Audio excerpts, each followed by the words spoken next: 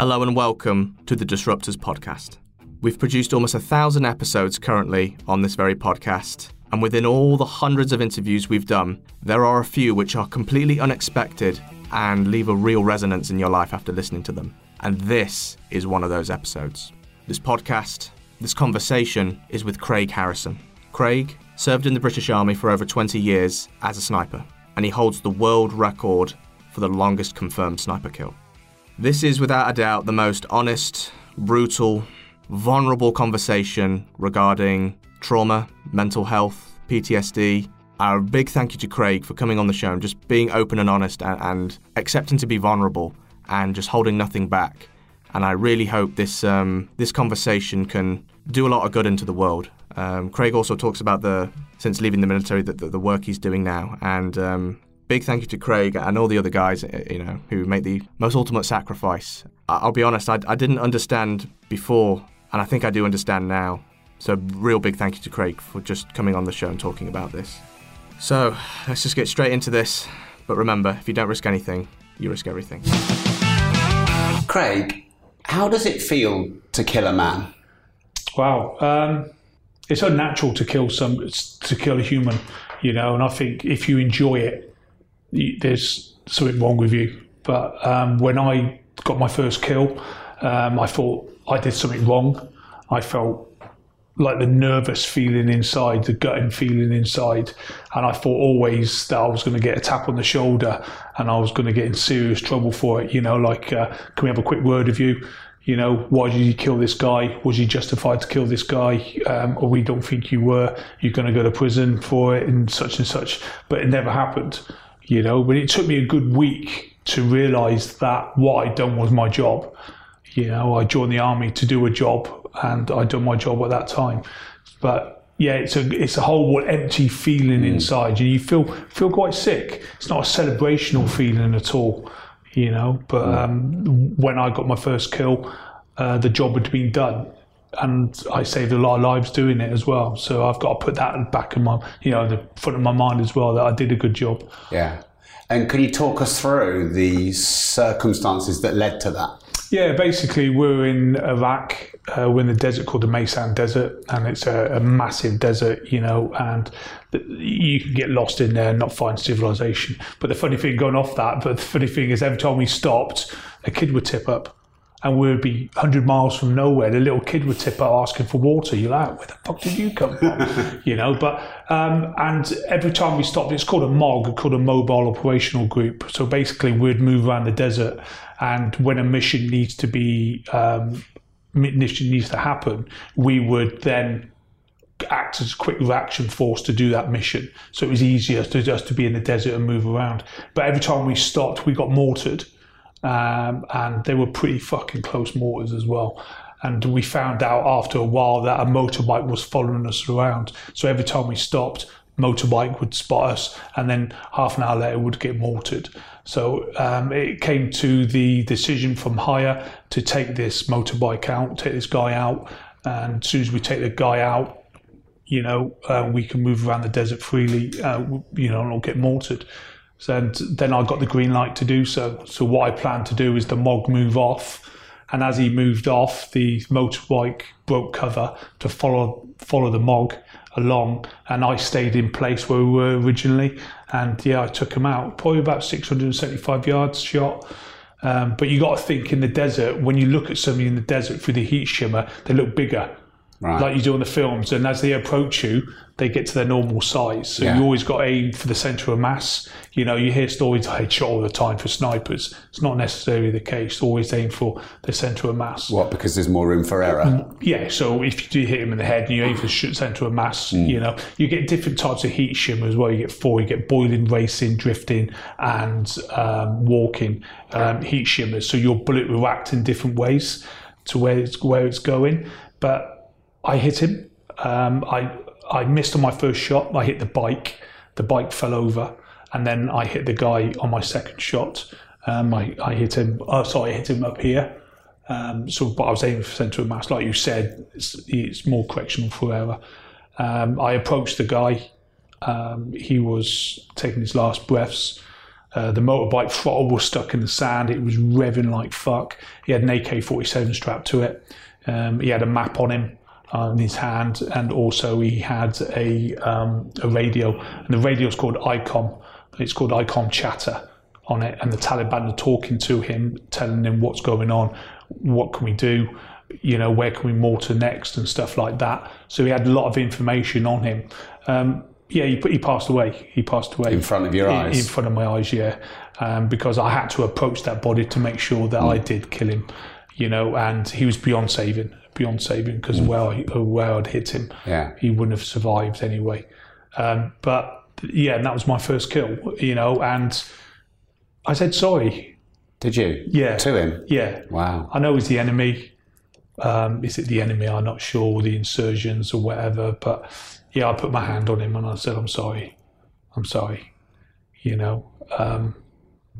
I think I spoke to somebody after I'd done all my tours, and they said, how do you feel, Craig? How do you feel? They got family, they got kids.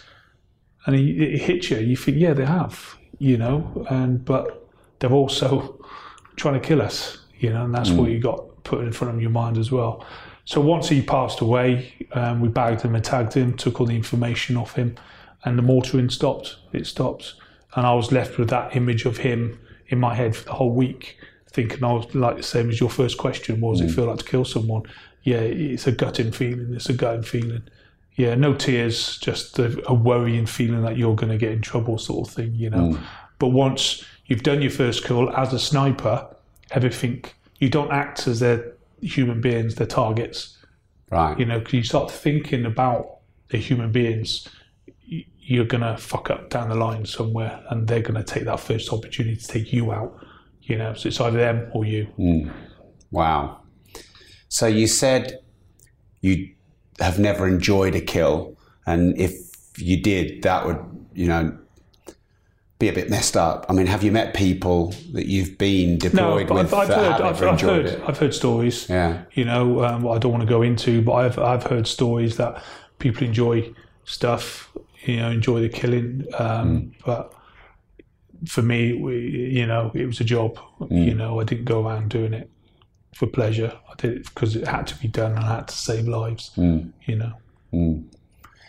you mentioned people have asked you about how do you sort of feel about the families. Is it something that you're able to calculate? You saved the lives of your whole, group, let's call it. Is that a logical explanation that you tell to yourself to suppress the emotions? You have to suppress it. You have to blank it out. You have to forget it. Like I said, they're not human beings at the time, they're targets. Yeah. And you have to put your training in gear and say, this is what I'm going to do, and think what you're doing and who you're saving. You don't need to make other thoughts in your head, otherwise you're going to fuck up. It's like my wife, Tanya, fucking breath of fresh air to me. Breath of fucking fresh air. She says, never go to bed on an argument, okay? Because you don't know what happens when you're asleep, all right? So I don't know where I was going with this then, but about the killing, I don't know where I was going with that. I'll think of it again in a minute. You were talking about suppressing the emotions and seeing it as a logical target and an outcome. Yeah, I'll think of it in a minute. I forgot, so apologise for that. Nothing to be sorry about. What did you learn about yourself as a sniper? I like my own company. It's a good job. Yeah, I like my own company. Yeah. I'm a better soldier than I thought I was. Because when I first joined the army, I was doing all sorts, and I really wasn't concentrating on my career. So they took me out, because I was based in London. I was based in Knightsbridge, Hyde Park. So they took me out of London and took me to Windsor, and that's why I excelled in my career. But I didn't really, and I wish I'd concentrated at an early age. I would have gone further in my career probably. But I found that I was a better soldier than I thought I was. I enjoyed what I was doing. you know, and to be a sniper, you've got more freedom on the battlefield as well. How do you mean? Like freedom, people think a sniper, you go out and shoot someone. That's your job. It's not. Your first job is to gather lifetime information of the battlefield. That is your job, first priority. Once you've got all that information or the intel you need, then you would come back and then you would say, there we go, that's what you've got on this individual, that's what I know about him. And they look at it and go, right, you've got a green light to take that target out. And then you go back, redeploy, and take that target out. And that's a lot of responsibility, it sounds like. A lot of responsibility. You get taught, bar from special forces, you get taught as a sniper to be an adult, you know, and you get treated like an adult. Sometimes when before I was a sniper, in the army, you get treated like a kid sometimes. You know, yes sir, no sir, do this, do this. But when you become a sniper or SF, you know, you get What's treated, SF? special forces. Yeah. You get treated like an adult, you know, and you get more responsibility because the sniper course is fucking hard. You know, it's a high failure rate. I think 34 on my course, and I think 4 passed. Wow. You know, there's a high failure rate on the course because you got to know yourself. You've got to dig deep. When you're blowing out your arse running up a fucking hill, you've got to know yourself. You think, I'm going to do this. I'm going to do this. You know, and that's why I was going to go with. Never sleep on an argument. Never sleep on an argument. I'll go back to that. Like, never always be sure what you're doing is the correct thing that you're doing. Okay? And then you can sleep easy. All right? So, like I said about my wife, never go sleep on an argument because you have a clear mind. Always do your job to the fullest as well. And you have a clear mind. All right? So, like going back to killing and stuff like that, that's where it comes. So things like Saving Private Ryan and American Sniper, how accurate are their depictions of war? It's very Hollywooded. Very Hollywood. And I think if you go on YouTube channels, you get like ex-Special Forces blokes with the film behind them, and they critique it and go, nah, that's impossible. What the fuck's he doing? You know? You should do that. Yeah. But I think we call it a tick, troops in contact. When you're in a tick or when you're in a contact and the enemy are shooting at you, it's not an hour, it's not 2 hours, it could be 3 minutes, but it feels like a fucking lifetime, you know? It absolutely feels like a lifetime. Your adrenaline's pumping, but you've got to think. You're in charge of these guys and you need to think what you're doing. Hollywood's Hollywood, isn't it? They do it for the ratings. You know, firing guns with one hand and stuff like that, you know. I take it you haven't done that. No. And they're in contacts for fucking ages. They're running around. Yeah. It's just Hollywood, isn't it? It's Hollywood. But in reality, it's not like that at all. When you go on tour, you know, as a sniper myself, we call it used and abused. You know, you get used a lot to go on missions, to give overwatch for other things going in, taskings going in, SF going in. SF now have got this one power, and they're called FSG. They're the Forward Operational Group, so they give the SAS Overwatch. Before that was formed, they relied on other people from other regiments to come in, and they relied on snipers to give Overwatch. And it was me and my number 2 that we used to do quite a few of that, especially in Afghan and Iraq, you know, before that all kicked off. So, you know, and you get more downtime than you do as a normal soldier than you would do if you were in a, you know, people think you go on tour, you're fucking this. That's why SF blokes only do 3 months, because they're so intensely bouncing off everything. And snipers are used and abused and they bounce all the time. So when I come off tour, I'm physically fucked, you know. But yeah, you get more downtime than you do actually in a contact all the time. So.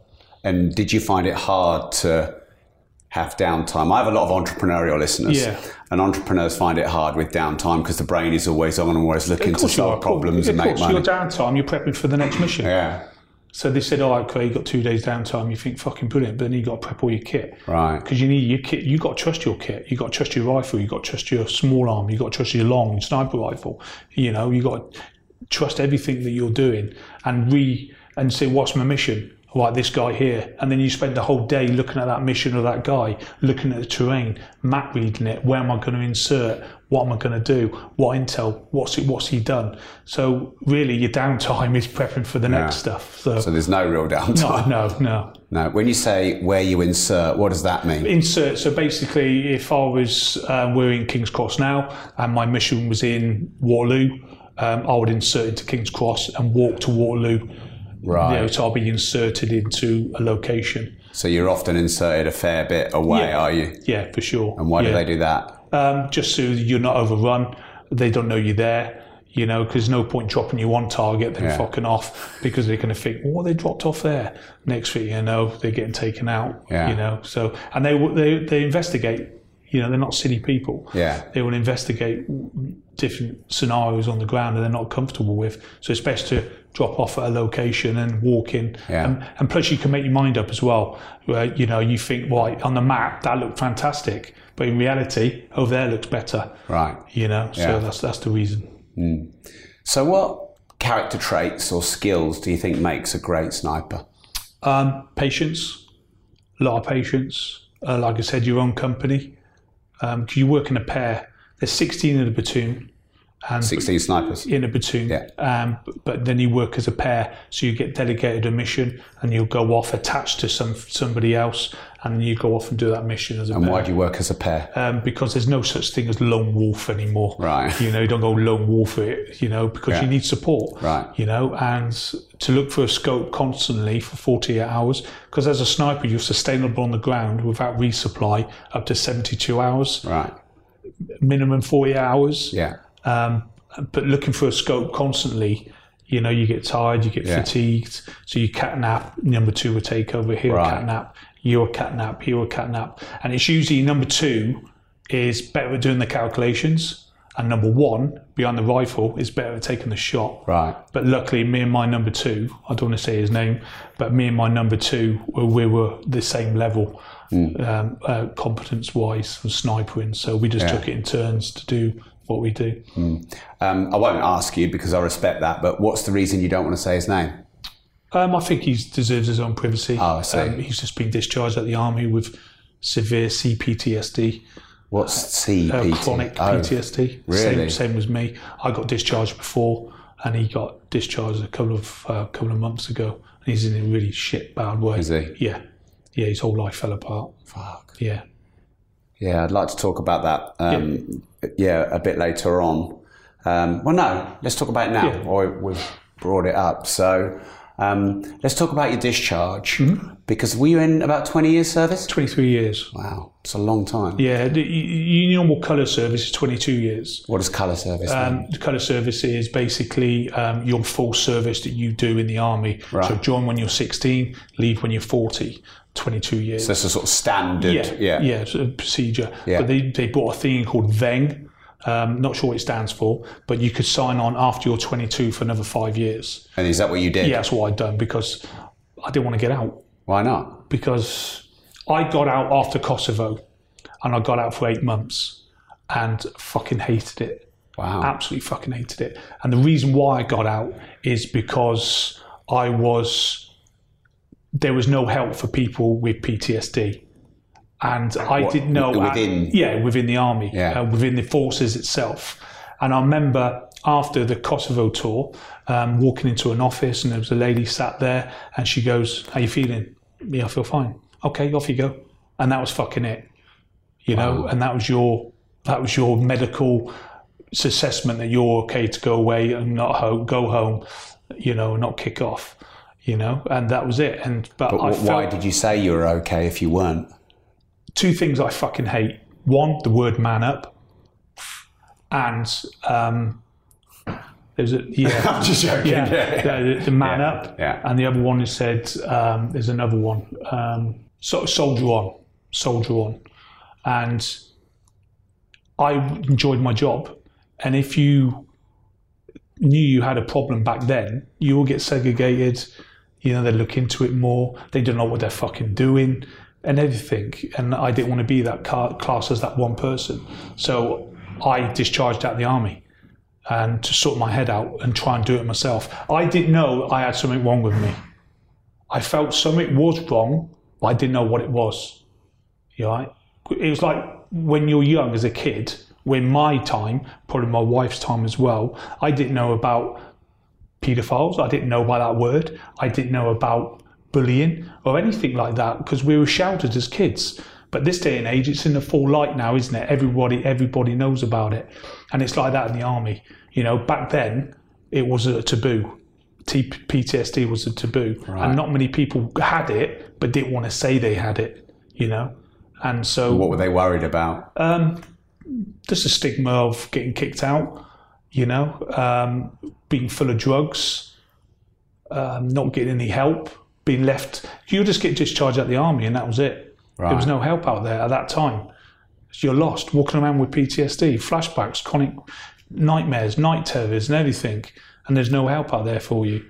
You're like, what the fuck's going on? And that's why I made the command decision to get out to see if I could sort my own head out. Right. But I couldn't cope with civilian life. Why not? Because I was so institutionalized since I was 16, you know, until I was 20 odd years old.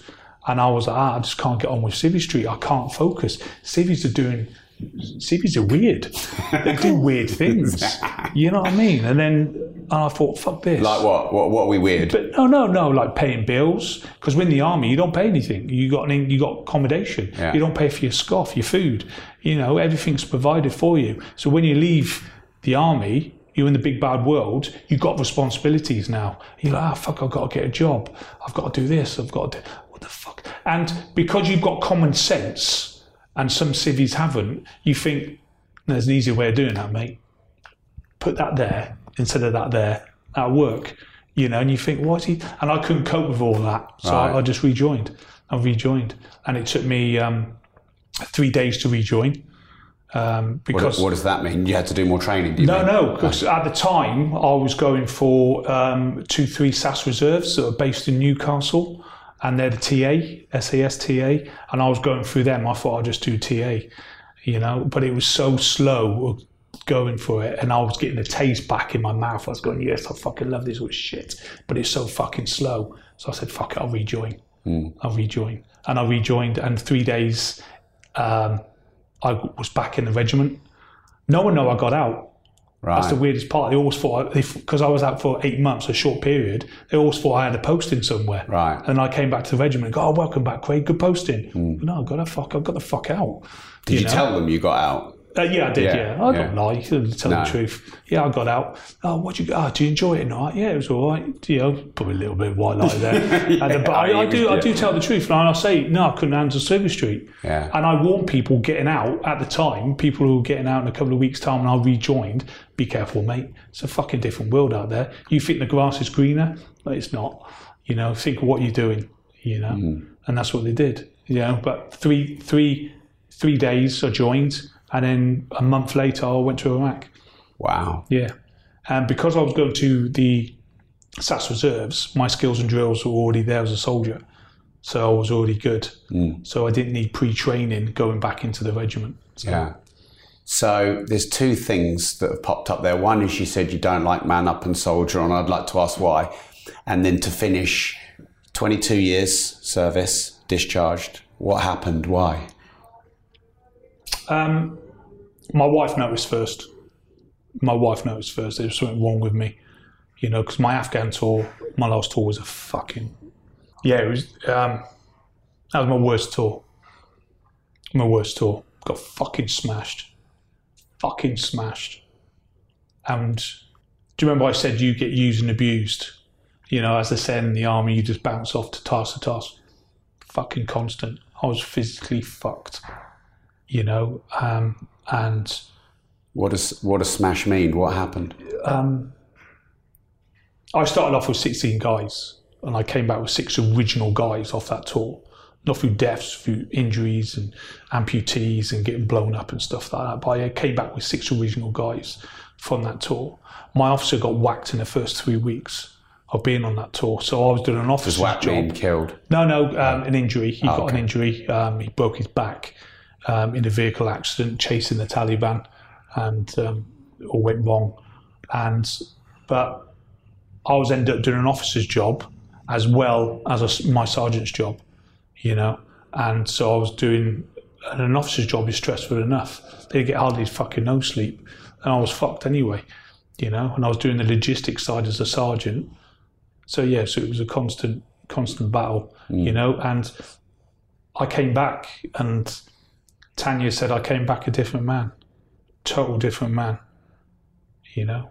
I got blown up on that tour, or twice.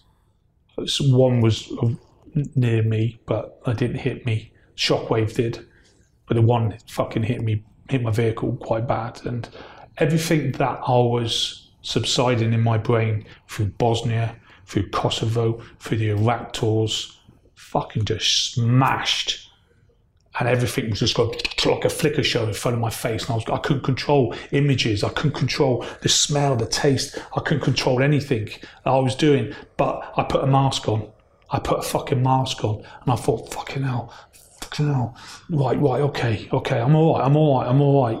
Like banging, clicking, reacting to it, not sleeping at night terrors, you know. And I felt all right. I thought I was hiding it.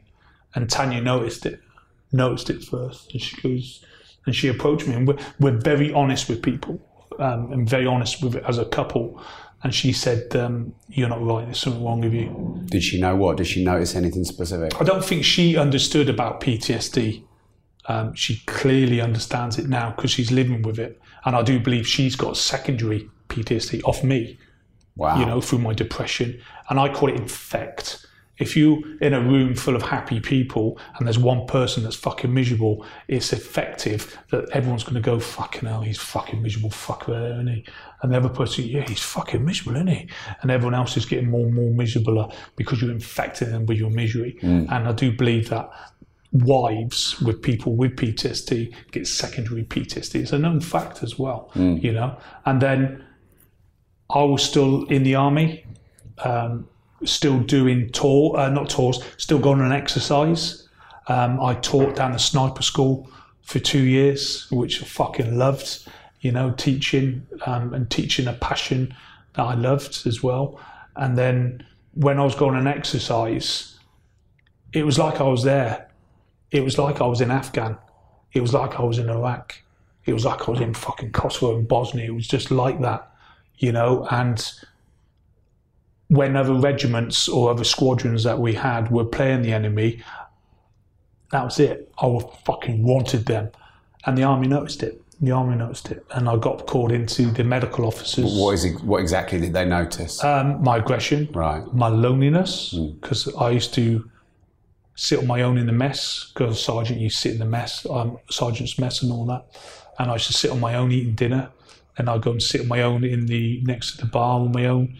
I just ostracised myself from other people. You didn't want to sit next to anyone, did you? Did you even know what was going on? No. It just happened. I just didn't want to be around people, you know. Then I got called into the MO's office. And my squadron leader was there. My sergeant major was there. And the medical officer was there. And they confronted me and they said that, you know, we're going to send you to get some psychiatric help. Because we believe you got CPTSD, well, PTSD at the time. And I went, okay. And I thought, just go with it, Craig. How did you feel, though, when that happened? Gutted. I sat in my car and I cried. And I said, what do I do now? He said, go home. Go home. Do not come back into camp. Just go home. And I went home and I saw Tanya and I said, I'm getting kicked out. They want me to go for psychiatric help and stuff like that, which I did. And then they diagnosed me with TBI, which is traumatic brain injury, when I got blown up. My hips were fucked, and they diagnosed me with CPTSD, chronic PTSD. And now, why it's called chronic PTSD is because it's multiple incidents. Now, if you got knocked over by the car and you got PTSD from getting knocked over by a car. I've done 10 tours, mate, you know, and everything's just shattered in my brain.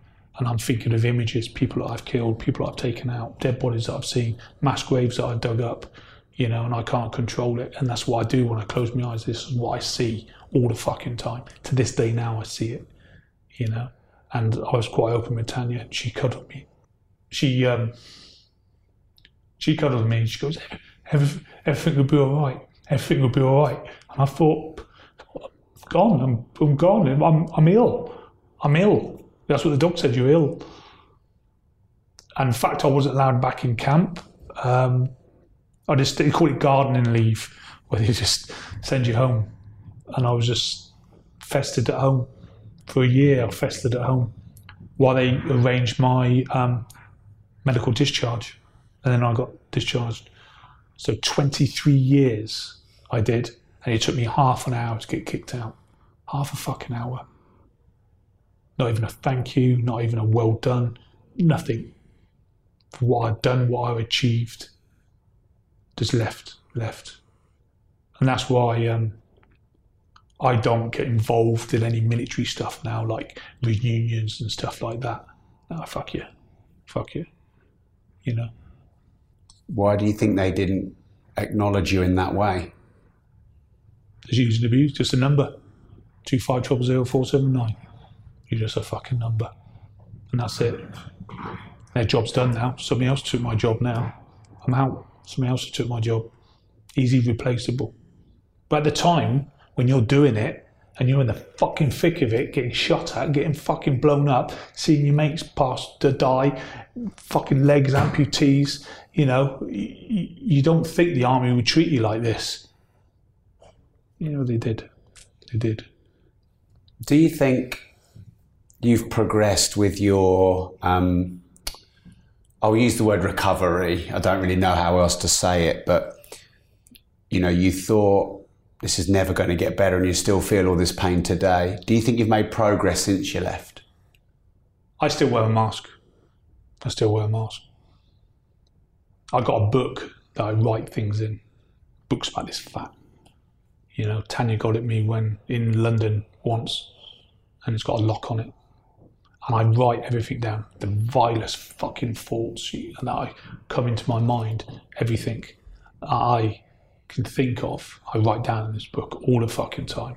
Then I lock it, and then I scream and I shout and I scream and I shout and I cry in my car. I let it all out, so I'm hoarse in the throat, you know. And then I go home, and I go to Tanya. All right, yeah, everything good? Yeah, I'm fine. I give her a big cuddle. Don't bring it home. I try not to bring it home. She knows. She's not a stupid woman. She knows that I still suffer, you know. We don't even sleep together because I have bad night terrors. I end up hitting her at night, stuff like that. Doesn't mean I don't love her. Fucking hell, she's my life. Everything to me. If I hadn't got her, I wouldn't be sitting and talking to you now. You know, because I suffer from suicidal ideation. So I think about it all the fucking time. When I wake up in the morning, I take a sigh and I go, fucking still alive. And then I crack on with the day. And then at night I go to bed and I sigh and I go, fucking another day gone. I'm still here. And I go to sleep. And I wake up, go to sleep, go out, restless, tossing and turning. I'm on so many drugs to help me sleep. It's fucking ridiculous. That's what they seem to do. And if anyone listening to this is suffering from mental health, PTSD, or anything like that, medication helps. These people that say, oh, I don't want to be on medication, it fucking helps. It gives you that even keel, you know. It stops you dipping, it stops you rising up, it just gives you that flat level, and it helps you. It helps you a lot, you know. And I recommend it to people that are struggling. But yeah, it's just bullshit. How long has it been since you were discharged? 2013, I got discharged in October. So 10 fucking years and you're still... Oh, massively. I am so sad. So sad. And I sit with my therapist and he goes, how's your day? How's your week? I goes, I'm just so sad. I don't know why I'm so sad. I just feel shit. I can't control it. I can't control not being happy. We don't go out. Me and my wife don't go out. We don't do stuff because I fret all the time. I got a train here. It took a lot of strain to come here. And I'm just tired of being sad. I'm just tired of it. Just tired. And I don't know why. I'm always sad. Sorry. Well, thank you so much for coming here today. How do you help other people who are suffering with CPTSD? Because we were talking about that a bit before we went live, weren't we? And how you feel that, you know, there's not enough investment in mental health help. I'm not an advocate for mental health or anything. I'm not that. I just want to help people. And like we spoke to before, the government thinks they're doing things by giving money to charities, certain charities, and think that's their part done now because they've given all that fucking money to charities. The charities don't know what to. They don't spend it on it. Every quid that goes to a charity, 1p gets spent on where it's meant to be going. The rest gets sucked up on administration fees. Wow. So it's just fucking appalling, you know. And I've opened a survival school, bushcraft school, called the Maverick Survival School. Web pages are on the internet, everything. Do you want to shout it out? Yeah, the Maverick Survival School, .co.uk. And I've got access to 57 acres of woodblock. And I take veterans, not just veterans, civilians, first line responders, and they come down to the school and we just sit in the woods Friday night, Saturday and Sunday, and we just do bushcraft stuff. And we sit and talk over an open fire. It's not 10 people, it's not hundreds of people, it could be just one person that comes. And it just could be 2 people. And that's why I like it, because it's more interactive, it's more personal. And people want to meet me because of what I have achieved and my story, you know, and then they open up to me. I'm no therapist, you know, and that's what people must remember, that I'm not a therapist. But somebody that's suffering from CPTSD, talking to someone who has CPTSD, you bounce off each other and you give each other support. And when I finish on the Sunday afternoon and I go home, apart from looking scruffy as fuck and smelling the burnt wood, Tanya says, "You're different. You seem different." Fully exhausted. But she says, "You seem different. You seem," because I'm helping other people, you know, and I sort of lose myself a little bit by helping other people achieve what they want to do. And that's what I want to. That's what I want to concentrate on. I've got a full-time job as well. What do you do? I just work in a factory. Do you like it? Yeah, I do, yeah. They're very good to me, and they understand my needs, you know. So if I need a 10-minute break, you know, if I hear a noise and my mind's thinking of something else, they give me that break. Yeah, the 2 gentlemen in charge of it, the CEOs, fucking super nice people, you know, and they accommodate me. Which, you know, I couldn't ask for anything else. And then weekends I do my survival school. Do you miss the military? Fuck, do I miss it? Yeah. That was obviously a stupid question. Yeah. But Tanya says, "Do you miss it then, or do you miss it now?" And I thought, well, I've never experienced now. I always experienced then. So yeah, I do miss it. But my number 2, who got discharged, he said, "It's fucking shit, Craig. It's changed so much. So PC, got to do this, got to do that. You know, you got to go with the times of PC-ness, if that's such a word." And he said it's shit. He said he couldn't wait to get out. And then obviously his mental health took control of it. But yeah, I miss it. Yeah. I wish I was younger. I would go back in. How old are you now? I'm 47 years old. Yeah. And I'm fucked. My hips are fucked. I've got a hip replacement in November. This month, 16th, getting this hip replaced. This one got done last year due to me getting blown up. I get migraines all the time. I'm constantly tired and lethargic, you know. my wife is, I know I talk about Tanya, but she's my backbone. You know, and I talked about earlier about suicidal ideation. If I didn't have her in my life, you know, it'd be a different story, massive different story, you know. Do you think having therapy, let me go back. Do you have regular therapy? Every Thursday. Yeah. And do you think that's helped you? Yeah. Yeah. I see a gentleman called Ross Hall. Fantastic, based in Southampton. Pay out my own pocket. But so the military don't pay for it? No, do they fuck. If you went to a military charity, they would give you 6 sessions and that's it. So 23 years service and they won't pay for once a week therapy? No, well, they fuck. No, they fuck. The only good thing, I don't pay for my medication because I'm a veteran. That's a good thing. Yeah. Because that'd be over £100 a week. Yeah, wow. Over. Yeah. But the gentleman I see, Ross, fucking angel. Yeah. Fucking angel. I sit there and I scream and I fucking shout at him. Call him a see you next Tuesday, fucking everything. And I let it all out, all my fucking anger, all my thoughts and everything. And he sits and, poor fucker, he sits and wears it. And he gives me ways to cope with it. Ways to unburden me with it. You know? He's well aware that I'm sad. Well aware of it. Well aware that I wear a mask. And sometimes I wear a mask with him. And he says, don't fucking... And he's honest with me. He says, don't wear a mask here, Craig. Fucking take it off at the door. You know? Honest guy. And I'm glad Tanya found him for me. And I'm very, very appreciative that she did at the time. I was well bad at the time. But he says he's seen a change in me. You know, he has seen a change in me, the way I used to be to where I am now.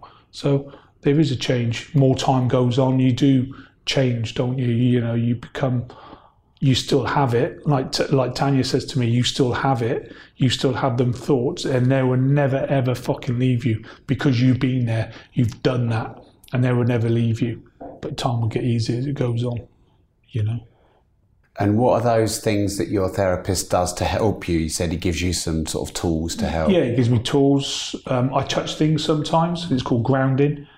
So if I sort of lose myself in my own mind and start thinking about negative things, I touch things, and it's called grounding. And you ground yourself to think, I'm here. Mm.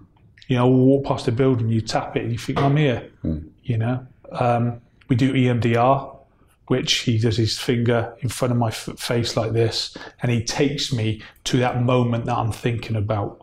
And he will say, where are you now? And I'll tell him I'm there. It's not hypnotising. It's the way your brain copes with it. Don't know how it works.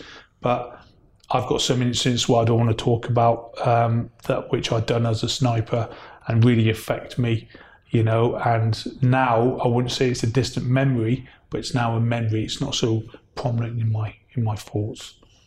And why don't you want to talk about it? It's just stuff I don't want to bring back up. Mm. I've done what I've done. Mm. And you said sometimes real anger comes out. What are you angry about? Guilt. Guilt. I carry a lot of guilt. One of my vehicles got blown up. And not a religious guy, but I believe in fate. You know, I was on top of this hill. And the foot patrol went off, and we were their support. And I said to them, what we'll do, we'll send a vehicle off, so it's tracking them in the low ground, we're on the high ground still, so we're active support. And I said, I'll do that, I'll go. So I wheeled off, and I thought, no, I'm going to stay here. And I sent my other call sign off, my other vehicle off, and then he got blown up. And I thought, why the fuck wasn't it me? Why wasn't it me? You know, when I got there, you can't cry. You can't get lost in yourself and stand there in shock. Your training has to kick in. organise stuff, do this, do that, do that. And we were getting shot at still as well. You know, they opened fire on us in this ground, and so I was trying to concentrate on everything. And don't forget, I'm doing an officer job and a sergeant's job, so I'm doing everything, you know. But yeah, I've got guilt. Yeah. Wish I put my men in certain places but that's the PTSD. That's the PTSD, the guilt, the shame. I've killed people. Images of friends that I know passed away. Going to their funerals when you're at home. Everything just... you can't control it in your brain. Your brain's a fantastic thing. Big computer, isn't it? But you just can't fucking control it. I couldn't control anything.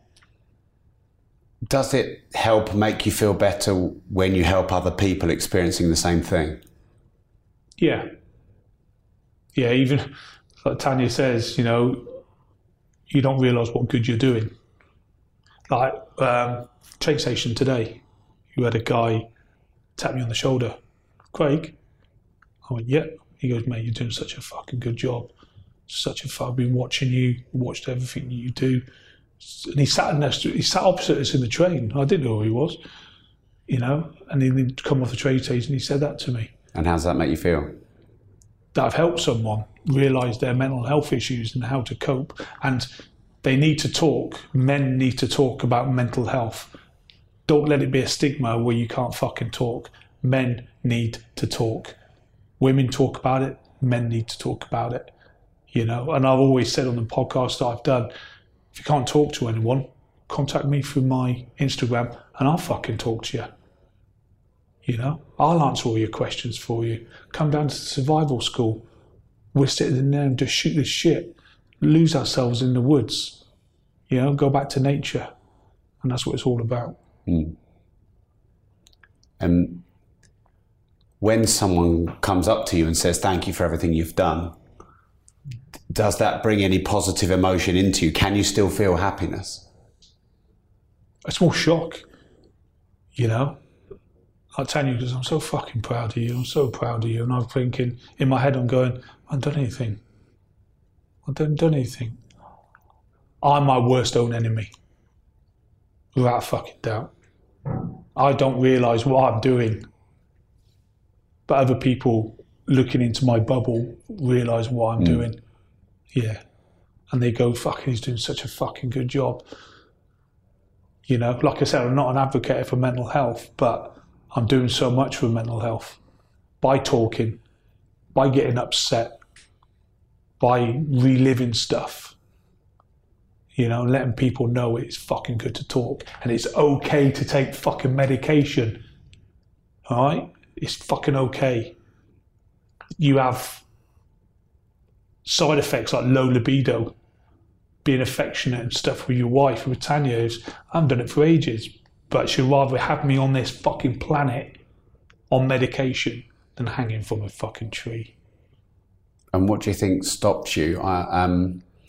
By the way, is your dog Betsy still with you? She passed away June, a couple of months ago. Biggest impact in my life, that little dog. It's a little dog. Biggest impact in my life. I try not think about her because it upsets me. She saved my life. I was going to shoot myself in America and she saved my life. And me and her were fucking tight as you like. And she passed away. I can't replace her. I can't replace her, you know? I had her cremated and I talk to her every day. She's in the house. I talk to her every day. Yeah, big impact in my life. And how did she save you? I put a gun in my mouth. Tanya was in England because we lived in America for 3 years. And we got death threats. Off. They wanted to cut my head off. Who's they? Al-Qaeda. Fuck, how did they fight? because my name got leaked to the media about what I did in Afghan. Who fucking did that? Aren't you supposed to be protected from that kind of stuff? Yeah, it never did. And it went... basically, on my medals parade, they had a freelance journalist there.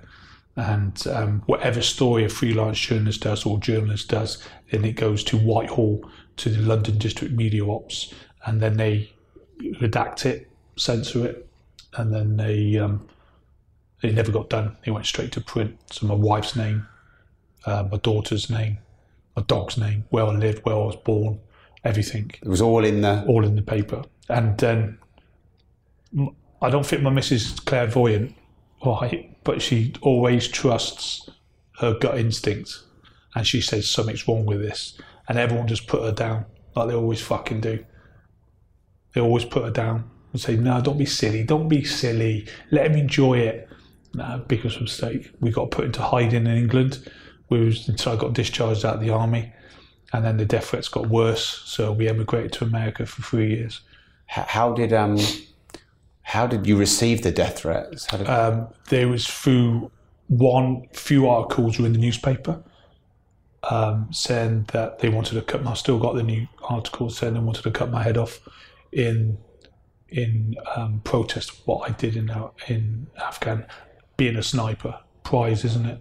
You know.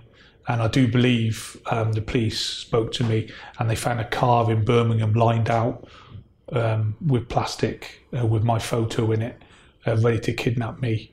And they overthrew that sort of like plot, and they said, "Look, the death threats are fucking real," you know. And I think my wife was close. Tanya was close to having a breakdown.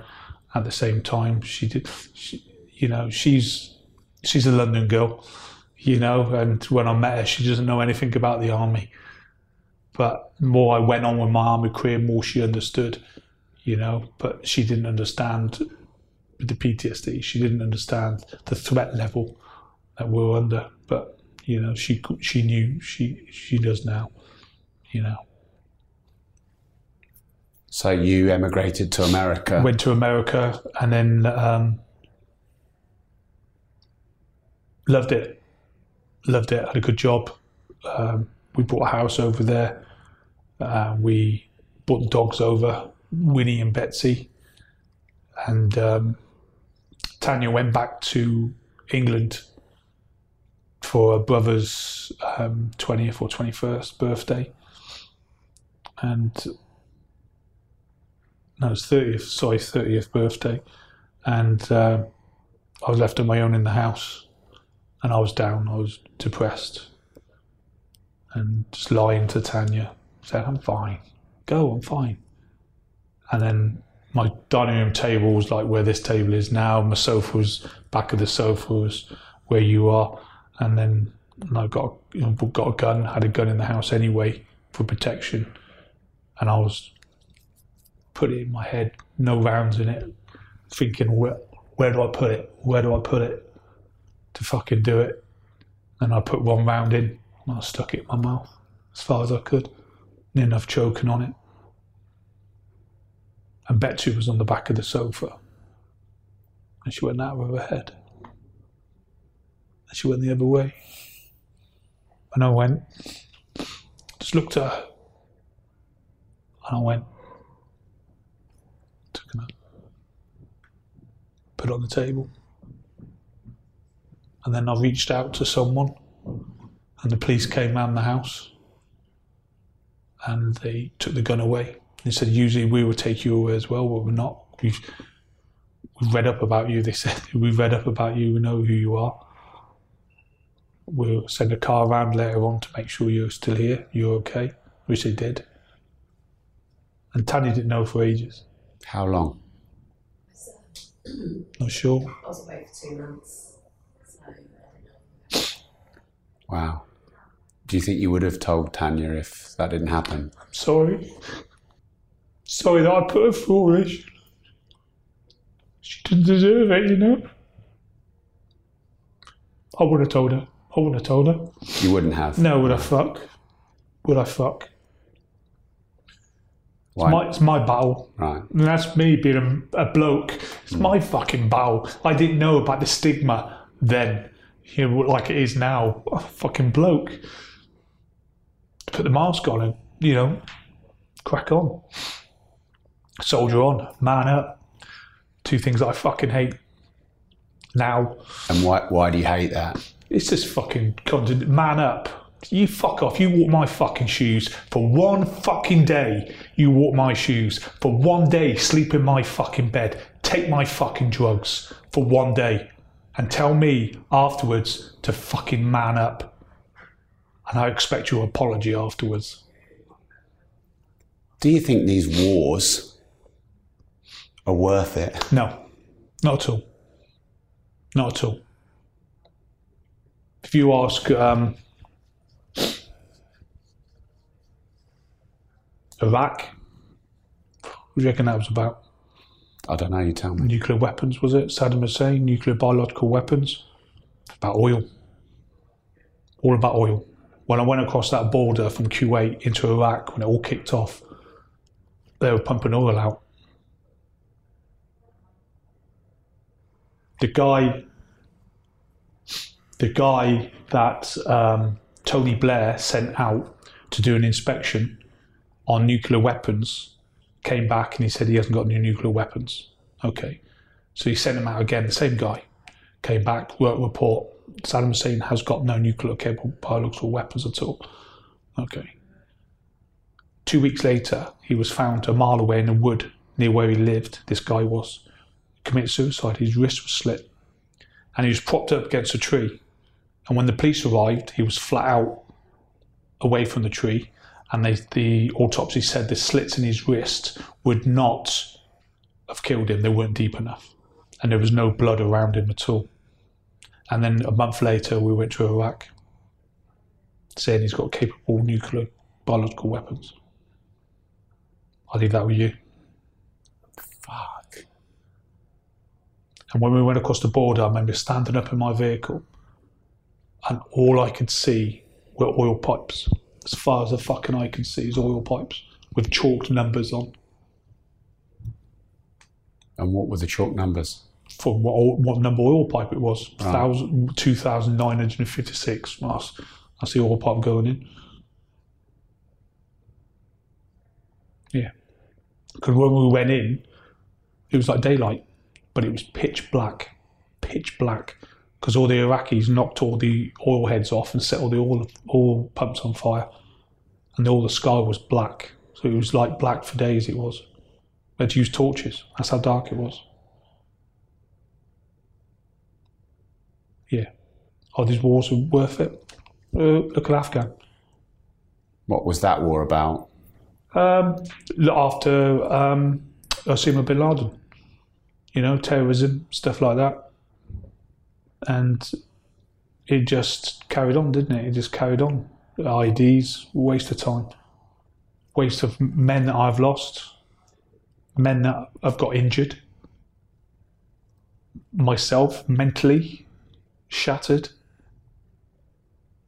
And now the Americans pulled out, left billions of stuff there, even left the dogs on the runway in their kennels.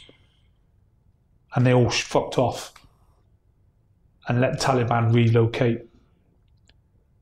You know, I'm not a conspiracy theorist, but I reckon it was all planned down the line. How quickly they swept across Afghan, regaining all the towns and townships. Yeah, without a doubt. Just disgusting. When you say it was all planned, you mean they did a deal? So I don't know. I don't know how it would work, to be honest with you, but somewhere down the line, something got said and something got done. How quick everything got done, you know? Do you think it was wrong that America was just pulled out of Afghanistan like that? I reckon it was wrong going to Afghan full stop. Trouble is, where America go, we follow. But we went into Afghan and the Americans came in. We went to Iraq, the Americans came in after us, which is fair enough, you know, because we were sorting stuff out. But, yeah, it's just... Think about it now, it was just a waste of fucking time. You don't think about it then. You got a job to do. You got a job you're trained to do. You try and do it the best you fucking can. Do you think, from what you've seen, there's any way to avoid these wars? Or we're just always going to be fucking killing each other until Wars. we wipe all of us out. Wars. So they're never going to stop? No. I think Africa's, been fighting for years. Ukraine, is it the west of Ukraine? The east, is it? They've been fighting for 10 years plus with the Russians and stuff like that. Don't understand what's going on there. We sort of lost reality with that war a little bit. No one's told us, Russia wants to take over and bring it back to the original USSR. But you think, it's all over, Everyone just loses the concept of what we're fighting for, And how does that make you feel? I don't know. Numb to that war because I'm not in it. We're not involved in it. England's not involved in it, which is a godsend. Lives aren't getting wasted and lost for no reason at all. And I think that's a godsend. And I'm out now. And all I think about is me and my wife and the little dog that we've got, Teddy. That's all I think about. And that's my priority in life, is them two. Provide for my wife, work hard, and go home. That's what I try and do. Do you feel conned that you were sent on these wars? Now, waste of time. Yeah, not conned, misled. Yeah, just misled. You get misled information, you're thinking, right, and you think to yourself, the people that I've killed, was it justified that I've killed them? Did they really do that? But at the time, it's the mission, you don't know. So. And why do you do these podcasts? We were talking about some of the reach you've had with some, really big podcasts.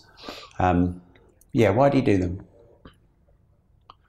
One, I want to advertise be truthful, I want to advertise my Maverick Survival School to people that are struggling, and there is help out there, there is light out there.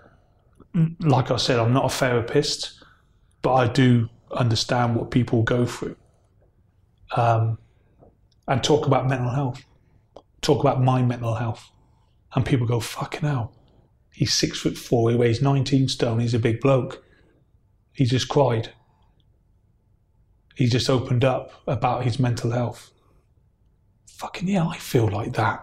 Or some wife's watching it and going, my husband isolates himself. He's very niggly with me, sleeps a lot, doesn't really talk to me much. And then she approaches us and is going, you okay? Do you want to talk? And that's what it's all about.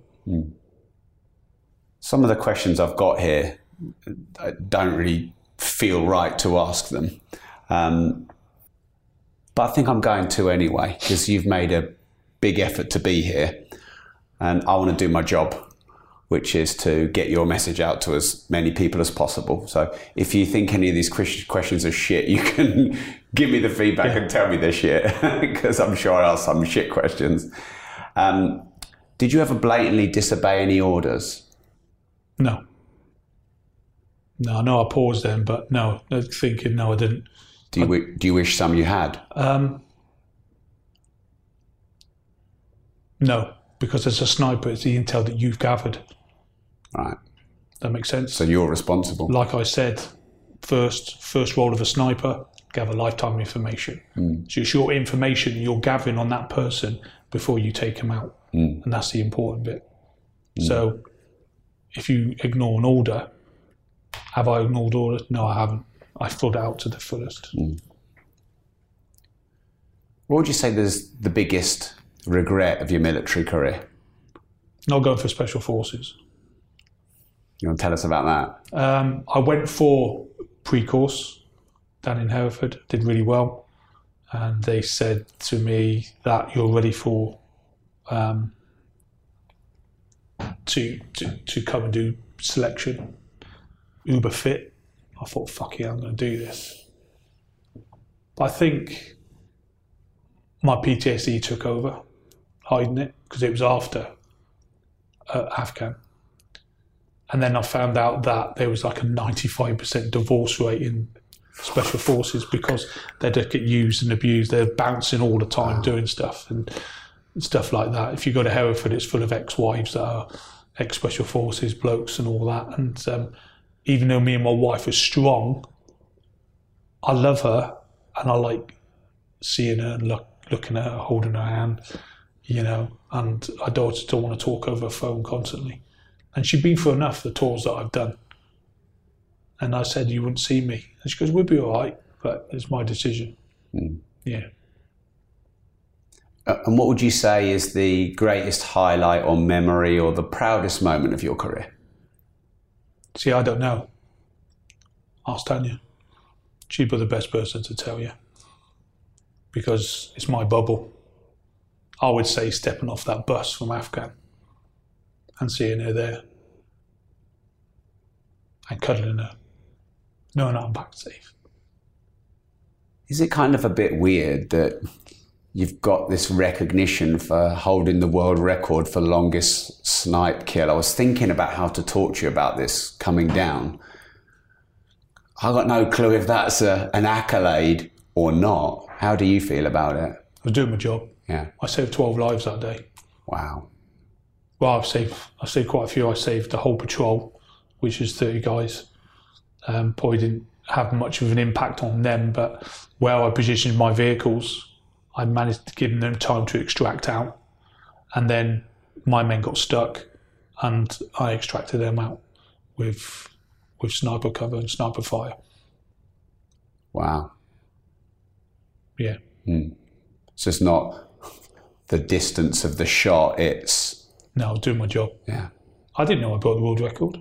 I ain't got a fucking clue. Just doing my job. You know? But that happened at the beginning of the tour in Afghan. And then I got shot in the helmet. Then I got shot in the chest. And then I got blown up. Loads of things went on. And then when I went home, and a freelance journalist said, you know, because when I did my shot, an Apache came down and lasered it, because they come and help you. And the Taliban help the Apaches, because where there's one, there's two, and where the helmet looks, the gun will look. So they call them the Wasp. Wasp or bees, they call them, because they just fucking appear from nowhere, you know. And it was 2,475 yards away. That shot just over a mile and a half. And I just went like that and cracked on. And then I told her... So that means you've done it. Yeah, done it. Not broke the world record. No, that's what I mean. You hit your target. Yeah, you hit the target. Two of them.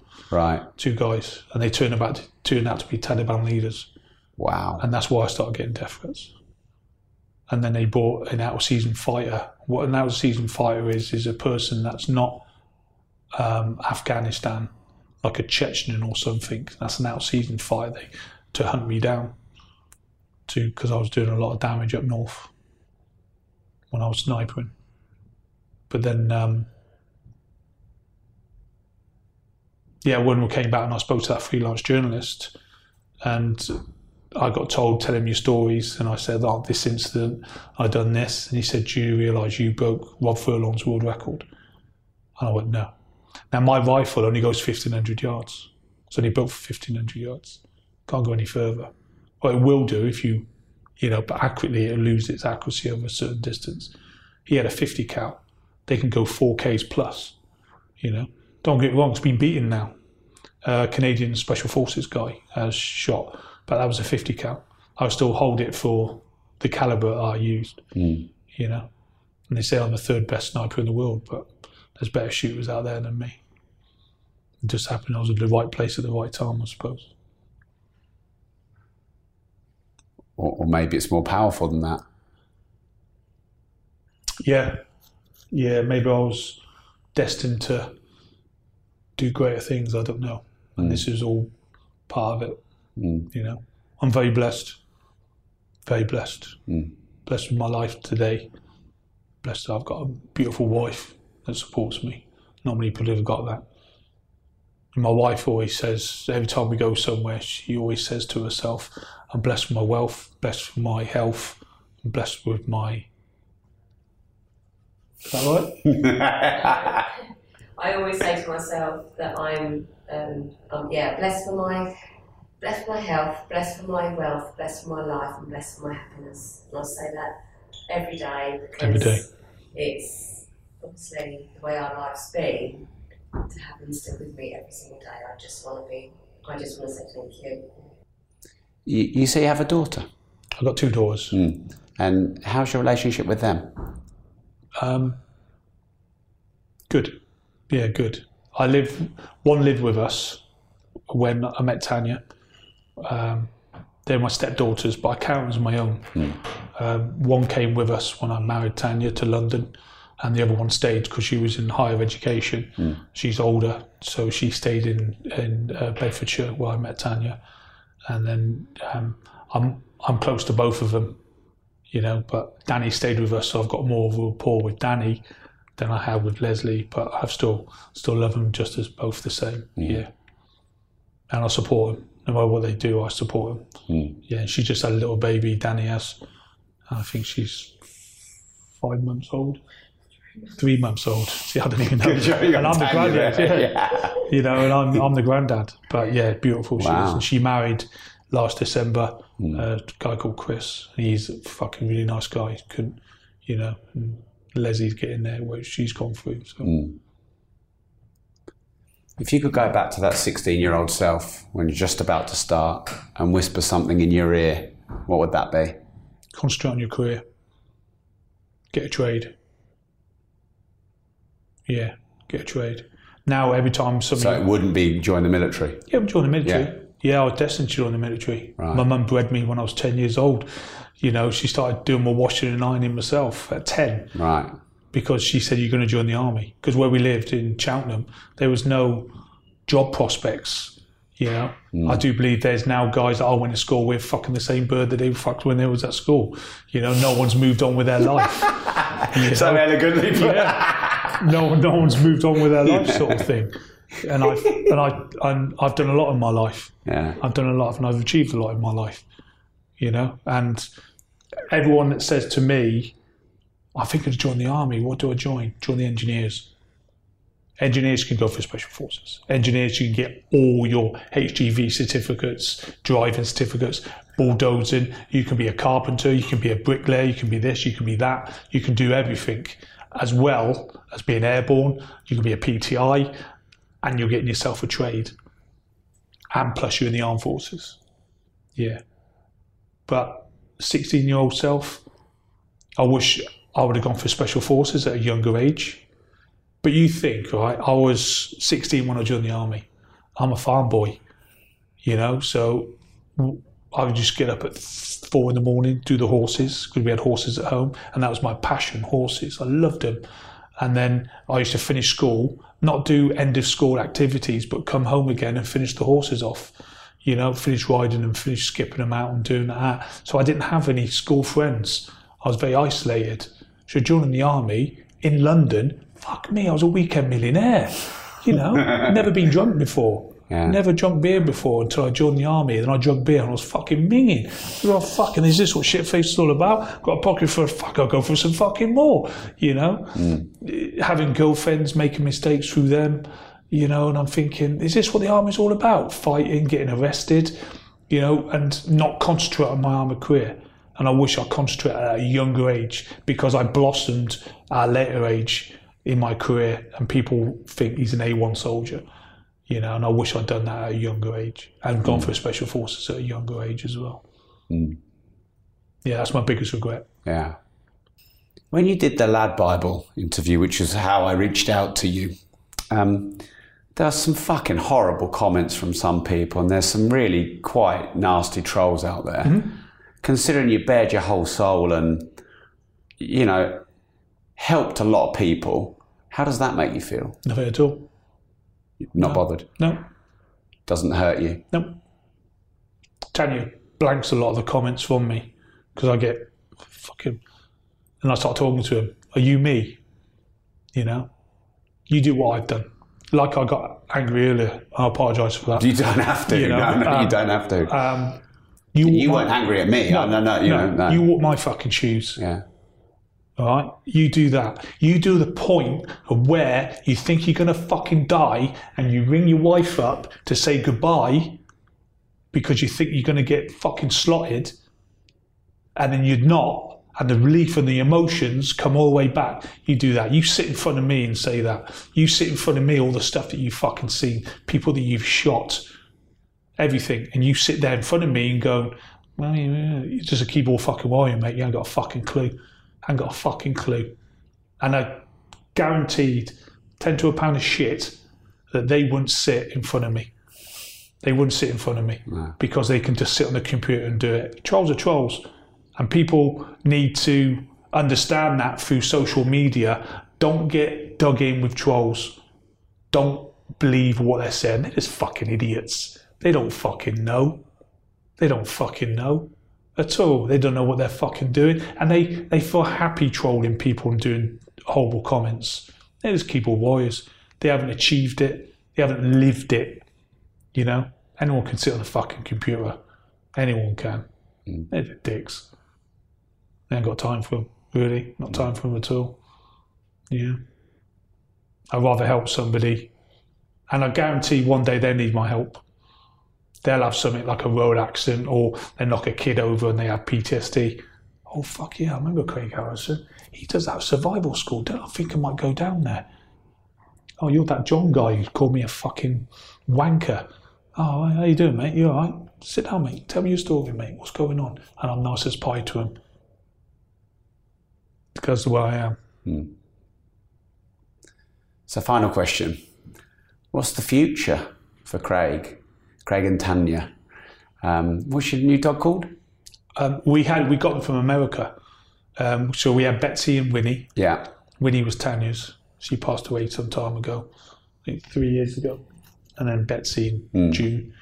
And then Teddy. That's it. We got him from America. And what kind of dog is he? He's a Peekapoo, cross Pekingese, cross poodle, about this big. And he's little books. But he's got human eyes. Yeah. He's got human eyes. Oh no, he hasn't got human eyes to stick him in, but he's very facial as a dog. Yeah. And we went to go and buy a sunbed for Tanya, and we found the place we were going to buy it off. Then we had to hire a van in America, and the van hire place was inside a pet shop, random, and they had the pet shop till and the van hire till. And there was a queue for the van hire, so we just walked around the pet shop. And there was all the dogs were in Perspex cages, all of them, they up to the ceiling and down. And I felt quite sorry for them, little puppies. And everyone was facing us, except for this one white fluffy dog that was facing the other way. And Tanya's got, like I said, she's not clairvoyant, she's got a gut feeling. She goes, on that one. No, she didn't say that. I said, do you want to hold him? And she goes, no, because I want him. Said, then the woman come out, she goes, do you want to play with him in the play area? And he was just a white fluffy ball, and he's Teddy boy. He's a boy. I call him Boise because he's a boy. I get upset. He's just a boy, you know. And it's amazing what a dog will give you. Confidence. I will get another one. I will get another one because I'll always have Betsy in my life. But to give a dog a loving home as well. Won't replace Betsy, just give the dog a loving home. And we will do. Yeah. So the future. Oh, sorry, the future. No, don't be sorry. Yeah, I drift off, don't I? I could talk forever, mate. The future for me and Tanya. The school. You know, I'm going to register my school as a charity, so people can come on for free. And like I said, I'm not a therapist, but to have that respite. Massive, and I've changed people's lives by doing it. So hopefully the school will get bigger and bigger, and I don't think my love for my wife can get any bigger. I'll give it a go though. I'll give it a fucking good go. We just bought up a new house, so we're just gonna live our life and save and retire and just love each other. That's all I want, you know. And I know I'm damaged. I know I'm broken, and I isolate myself all the time from people. I haven't got many, hardly no friends. but all I need is my wife. That's what counts in my life. You know, if I walk down the road, everything's blurry, but she's crystal clear, so I know what I want. So we just get stronger and stronger. Yeah, that's my future. And do you want to tell us where we can follow you? And do you want to give us the website again for the charity you've got? Or Yeah, what will be your charity? It will be a charity. Yeah. It's not at the moment, but everyone's welcome down. Veterans come down for free. So, and it's called the Maverick Survival School. Just put it into Google and it'll pop up. The webpage will pop up. And then I've got Instagram. It's COH Craig Hafferson. Just type that in. My Instagram will come up. If you're feeling depressed, suicidal, upset or anything, please log on and talk to me. Talk to Tanya. You know, some of the wives talk to Tanya as well. You know, and I can talk you through things. And if you're really, really struggling, please come down to survival school. You know, and just lose yourself for a while and realise that there is life's worth living. You know, and I'll say it again. You know, if you're struggling so much, medication. You know, it's not the fucking answer, but it gives you that respite and it relieves a bit of pressure off you. I think you're fucking amazing. Thank you so much, Craig. No worries. Really grateful. Thank you. No worries. Thank you for having me. Wow. Thank you. No worries.